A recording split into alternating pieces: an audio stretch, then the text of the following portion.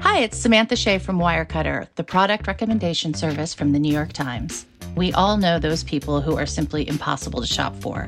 At Wirecutter, we have a huge collection of gift guides to help you find the perfect present. We can help you find a gift for the indoorsy type, a gift for the coffee lover looking to try a new bean, something that's nice but not too nice for the new person you're seeing, the best packing cubes for frequent travelers, for the music-loving dad, try a Thelonious Monk album. We believe there's a perfect gift for everyone, and Wirecutter can help you find it. Check out all our gift guides at nytimes.com/gift guides. From the New York Times, I'm Michael Barbaro. Here's what you need to know today.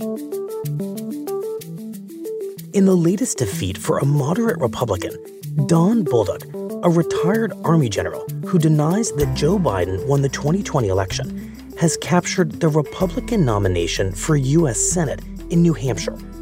The race was called on Wednesday, with Bolduc holding a lead of more than 1,500 votes over Chuck Morse, the president of the New Hampshire State Senate.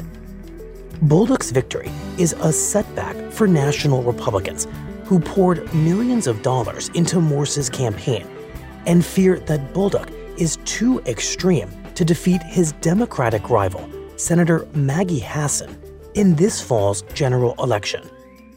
And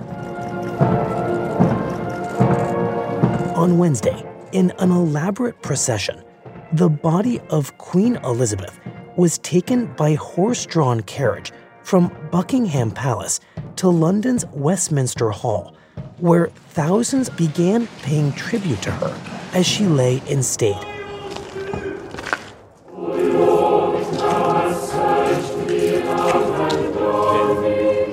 During the procession, the Queen's body and her crown were accompanied by her son, King Charles III, and two of her grandchildren, Prince William and his brother Harry.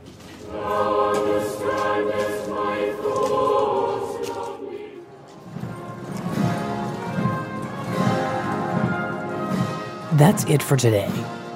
I'm Michael Barbaro. See you tomorrow.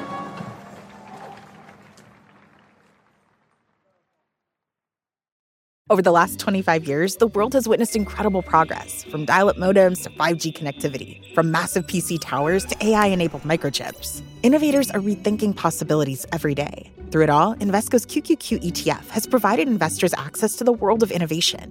Be a part of the next 25 years of new ideas by supporting the fund that gives you access to innovative companies. Invesco QQQ. Let's rethink possibility. There are risks when investing in ETFs, including possible loss of money. ETFs risks are similar to those of stocks. Investments in the tech sector are subject to greater risk and more volatility than more diversified investments. Before investing, carefully read and consider fund investment objectives, risks, charges, expenses, and more in prospectus at Invesco.com. Invesco Distributors, Inc.